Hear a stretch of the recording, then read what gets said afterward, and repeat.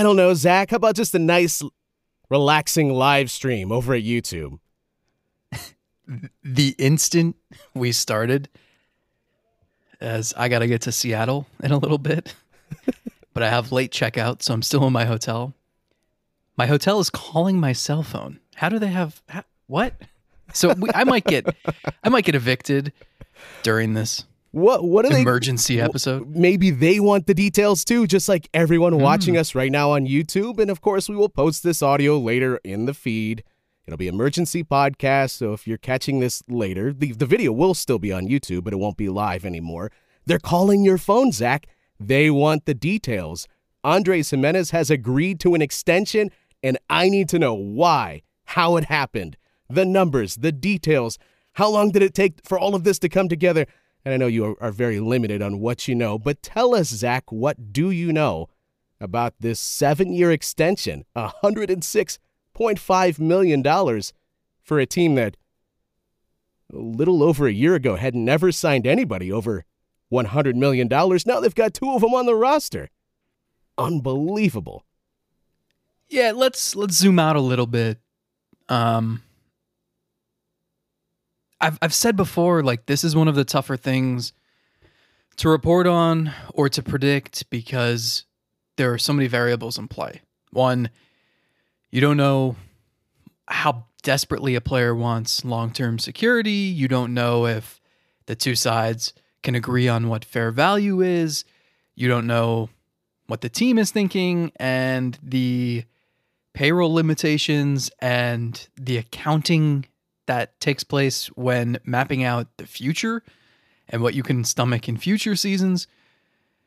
And then there's agents at play, and they have their own agendas, and they're working on in their players' best interest, but they have a pulse of what comparable players are worth, what they're getting, what other options might be. So there's a lot of things in play, and the main takeaway here is that it's so fluid.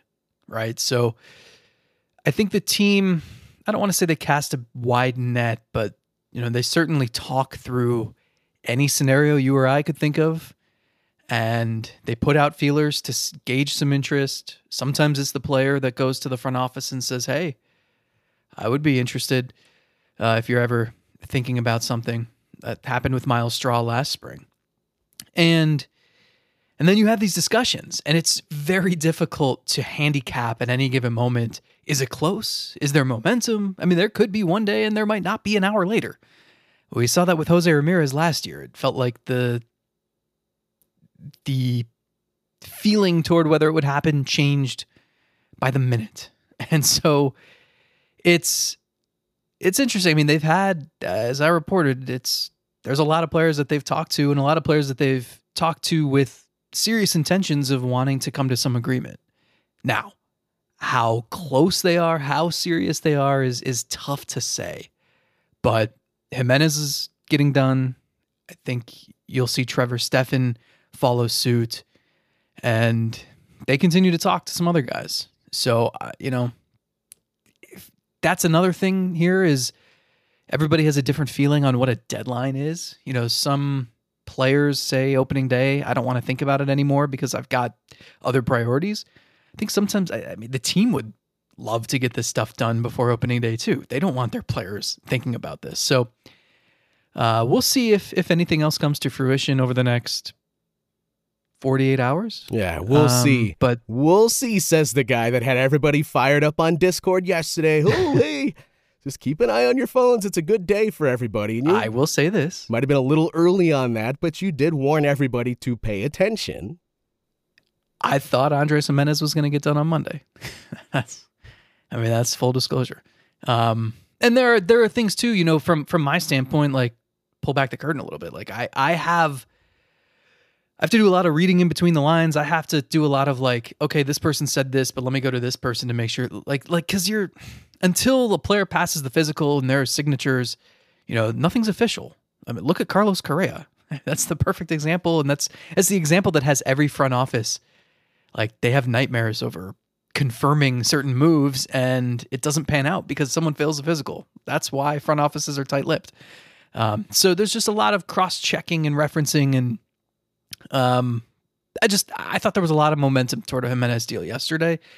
But I waited till this morning to tweet anything out just because you're trying to gauge where all this stands. And I knew it wasn't just him having these talks. So who's close? Who's not? What are what's the hierarchy here? It's a lot to sort out.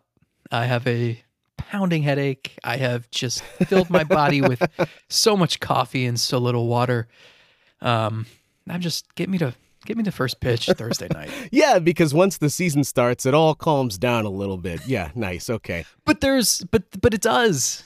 Like if there is an opening day deadline, and it's just, I suppose. I think like everybody else, I'm ready for games. I'm ready for results that matter, and I'm ready for all the questions and the roster construction. Let's move on from that.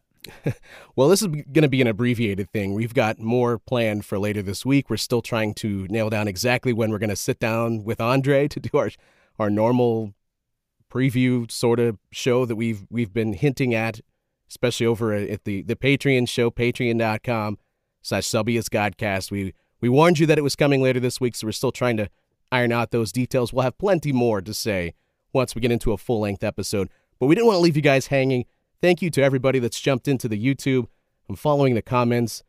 McDom89, Hammy Buck, Ethan, thank you for dropping by. I see some of your questions in the chat, so if I happen to see any of those that are appropriate, we'll mention those. But we'll be just here for a few minutes just to talk about Gimenez and kind of set up where we might see this going. As far as the Gimenez thing goes, I said it on the recent Patreon show. If you're removing Bieber from the equation, because I feel like that ship has sailed as far as extensions go, there was nobody that made more sense than Andres Gimenez. And coming off of the season that he just had, all-star, emerging as one of the best second basemen in baseball, yeah, I had wonders and concerns about whether or not he would actually be open to an extension, whether this was possible. And for the organization to take some risk here, because he's still only coming off of one great season, and you're paying him like you think he's going to continue to be that guy. There's clearly some risk here, but it was a great risk. I think he is set up to be a very good player for several years, and then it was a risk worth taking. To lock that sort of talent up, it's obviously something this organization has done going back to the 90s, but for them to do it with this sort of player and not to be done, kudos is owed to the front office here and to ownership too. To be able to lock in younger players like this, we make jokes all the time about you. Well, you can't really latch on to a younger player because, in 4.5 years, we'll be having conversations about that guy getting traded. Not going to be the case with Andres Gimenez. What would you have said a year ago at this time if I told you he's going to sign a 9-figure contract? Complete disbelief. Yeah. Because your wildest dreams would not have equated to anything like that, right? Imagine what you would have thought that season had to look like and how likely it was that it could have happened. It would have been non-existent in my mind. Yeah, I mean, I don't know what he's going to produce for the next decade, but as I was digging into all of his splits, his full breakdown of last season, I'm looking through the numbers yesterday, and I couldn't find any deficiencies. Great against lefties and righties. Why if he's batting 7th against lefties this year, I won't understand it. It's one thing righties because like Naylor is also good against righties and Bell's better against righties, but the lefty thing, like he's just because he bats left-handed doesn't mean he can't hit left-handed pitchers. Anyway, really good against lefties and righties. He was so consistent. He never had a month where his OPS was below 750. OPS was almost identical first half and second half. After the opening weekend in April, his average never dipped below 286. His OPS never dipped below 777. He never had a slump until he had a broken hand in the playoffs and went like over 20 or whatever. And so if you're the team and you're thinking, do we believe he can maintain this? Well, what flaws does he have? I mean, maybe he won't get hit by 25 pitches this season. But you think that's like the number one skill he has. So He's an athletic It Gold be a Glove skill. defender. It can be a skill. It He's only absolutely can be. 24. There's probably more power in there. I mean, it's. I don't know what his stat line is going to look like year to year, but it seems like a pretty safe profile to merit a contract. That's all. Yeah. And not go year to year where his arbitration numbers could be exorbitant and then he hits free agency, or a year or two before free agency, you're thinking, do we trade this guy? And you probably think long and hard about it because you still have Martinez and Rocchio, and I'm just going to assume Gabriel Arias will be 29 years old and still the utility man at that point. Anyway, I think this solves a lot of complications that could have popped up down the road. And I know he wanted some security and was pretty excited about the potential of landing a contract. So it makes a lot of sense. It's jarring to see the numbers based on the fact that, one, aside from Jose Ramirez, they've never granted anyone more than $60 million. And two, like a year and a half ago, this guy is in Columbus and has no confidence and can't figure out, he just kept tinkering and couldn't figure out the routine that was going to work for him and the swing mechanics. And now it's like the guy should have all the confidence in the world. I don't know what the end output for power is going to be this year. I don't know if last year was a best case scenario for him, unless he adds some significant muscle. I'm not sure he's the type of guy that you want to do that.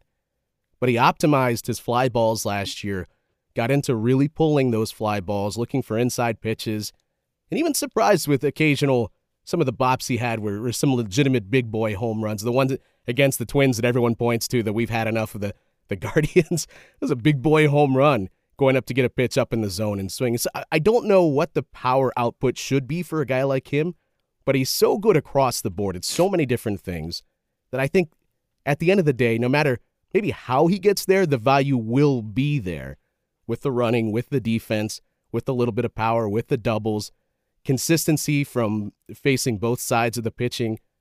And the other thing is, unlike a more traditional second baseman, this is a guy that could go play shortstop for you. If Ahmed Rosario is out for some reason, he could go play shortstop for you. It's not like you're talking about someone that has arrived at second base and that's where they are in the defensive spectrum. They're playing second base just because of the way the team is constructed. So it's not just some statue that's standing there defensively.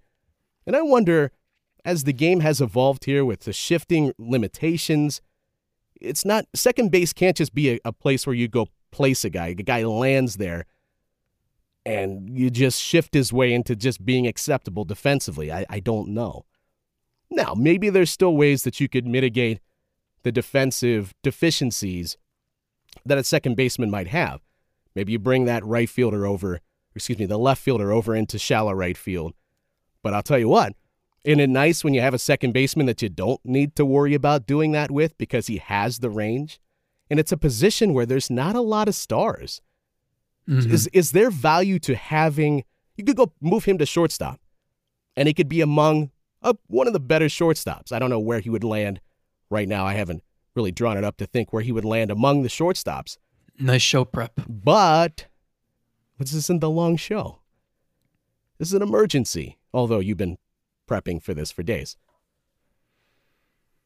Is there anything to just you put him at second base where not a lot of other teams have a player that dynamic at that position? And right now, with one great season, he has emerged as a top 3 second baseman in the sport. It's not a position full of a lot of star potential right now. So is there something to be gained by having legitimate star power there at that position? Yeah, I mean, even if he's a shortstop, like if Rosario walks at the end of the year and Gimenez duplicates what he did last season, he's probably better than Correa, or just as good. Better than Dansby Swanson. Maybe he's not as good as Trey Turner. Maybe he's not as good as Francisco Lindor. I don't know. I mean, he had a really damn good season and well-rounded. And the type of season that, I mean, he's 24. He's young. The speed's not going away. And maybe with the bigger bases, he steals more bases. And the defense is going to be more valuable potentially at second base with the shifting limitation. I mean, there's reason to be curious about how he can get better. And you also think about it in terms of money in 2023. And this is why it's, I mean, on one hand, like, credit the organization for something like this, but also $106 million over 7 years, maybe 8 for 130. That seems like crazy and huge. It's not that. I think I don't have the salaries in front of me, but that club option year is what, nice 23 show, million? that club option would be like 23 million. That's not a ton of money. I mean, you pay that for like a mid-rotation starter in free agency. So I think it makes a lot of sense. And you see what they're doing, and you alluded to it, but this started 31 years ago with John Hart locking up Baerga, Sandy Alomar, Charles Nagy. What we don't talk about that I discovered today is that they actually signed 12 players to multi-year deals that spring. You only hear about the ones that worked, but also they did hit on like the core. A lot of the guys, they signed a bunch of pitchers to 2-year deals because they had that bad arbitration experience with Greg Swindell and ended up trading him, and they didn't want to go through that again. But like, a lot of the pitchers that they signed for 2 years didn't really work out. But bottom line, we've seen them do this before. There was the home opener in 2014 where they paraded Kipnis, Brantley, and Gomes in front of everybody with new contracts. I think it was a year later, it was Kluber and Carrasco. Last year, it was Ramirez, Straw, and Clase, and we'll see what it ends up being this year. But they've identified their core, and that signifies that the window's wide open. And given how long you have Gimenez and Ramirez in place now, I think that window should be open for a pretty long time. And the other thing is, they might not be done. They might not be done with extensions here. I mean, you alluded to it when we started. I know people might be joining us later, but the Stephan thing could very well get done, could be done very soon, or maybe is done and just waiting on finalizing some things. We're still waiting on Kwan, Rosario, perhaps. If you would have sat down and positioned who you thought would have made the most sense, and even in your best case scenario, outside of Bieber, who are the guys you want locked up? There's a chance that they're going to get all of that done, which is totally surprising. How would you rank the other three if you're the team? In terms of smart decision, getting it done? What do you mean? In terms of just best desire it walk-up songs. Desire it happens? Yeah. Well, the McKenzie thing is tough because I don't know a number. And I don't know, does something like this injury change some of the wording in the contract? Maybe the total value is still there, but there might be some hurdles he has to jump to make sure he achieves all of that the money that they had discussed. I still would like to get him locked up, and Kwan too. And Stephan, that feels like a nice added bonus. I know it can be dangerous with relievers, but obviously they believe in him, and it probably is not going to take something that's going to be some massive deal to get him locked up to a contract.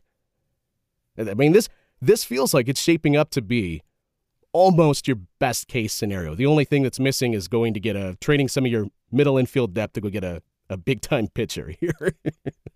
Almost everything else you could have checked on that checklist has been checked off now if they are to get a couple more of these extensions done. That's incredible. That's a hell of an offseason. It is. I mean, they have, and they do this intentionally. Like, they have so much flexibility that it's obviously it's not just up to them. It's up to the players. But the only guys with guaranteed salaries beyond this season are the 3 guys they signed to extensions last spring. That's a product of how young they are. So many guys are pre-arbitration, but that gives them ample flexibility.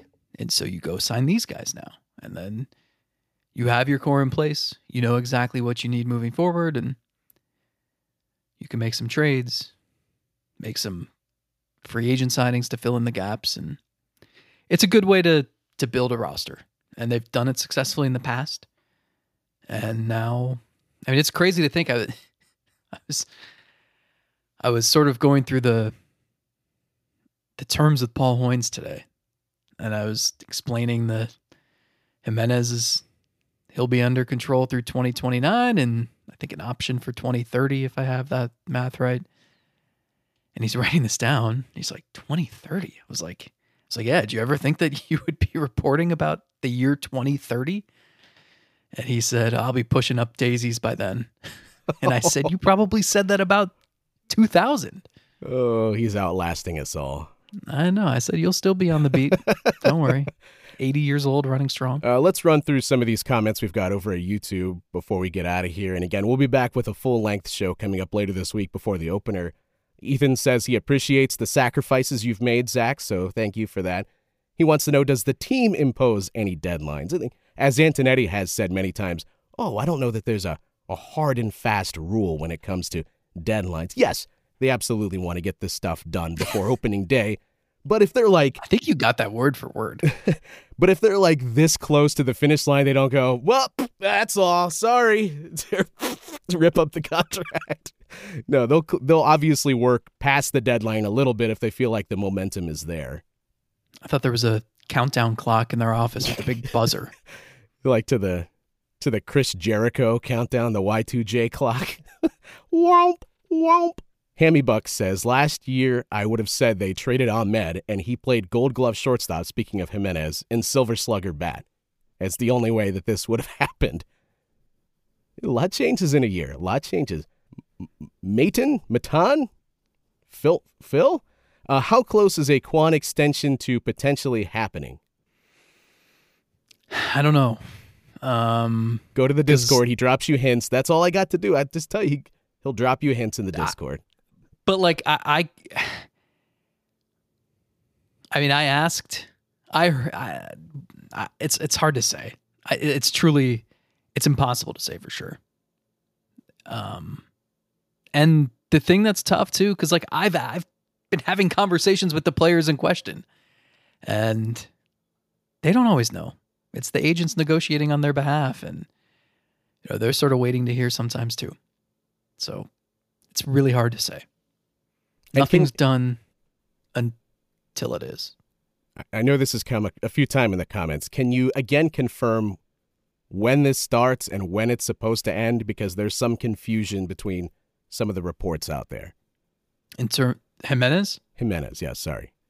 7-year deal with an option for an 8th year. So what is that? There's confusion. Some have said that I was under the impression it starts in 31. Some have said 30. I believe it's... I think 30. 30. Right? 23, 4, 5, 6, 7, 8, 9, 30. 30. I believe so. Yes. We'll need clarity on that, but I'm pretty sure. Well, we'll have more on that coming up, but we wanted to be here at least for the moment to say hi. We didn't forget you, and we wanted to put Zach to work because we know he's been doing nothing for the last 48 hours. But really, I haven't produced much. It's just all the legwork. Sitting in stress.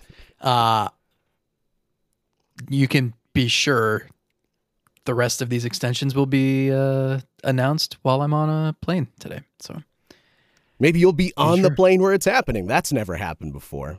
Well, we'll have more coming up later this week over at Spotify, Apple Podcasts, wherever you catch your podcasts. And we're supposed to, fingers crossed, get everything settled with Andre Knott, so he'll be on later this week too to talk about all of this. It's going to be fun. Thanks for hanging out with us. Bye, everybody.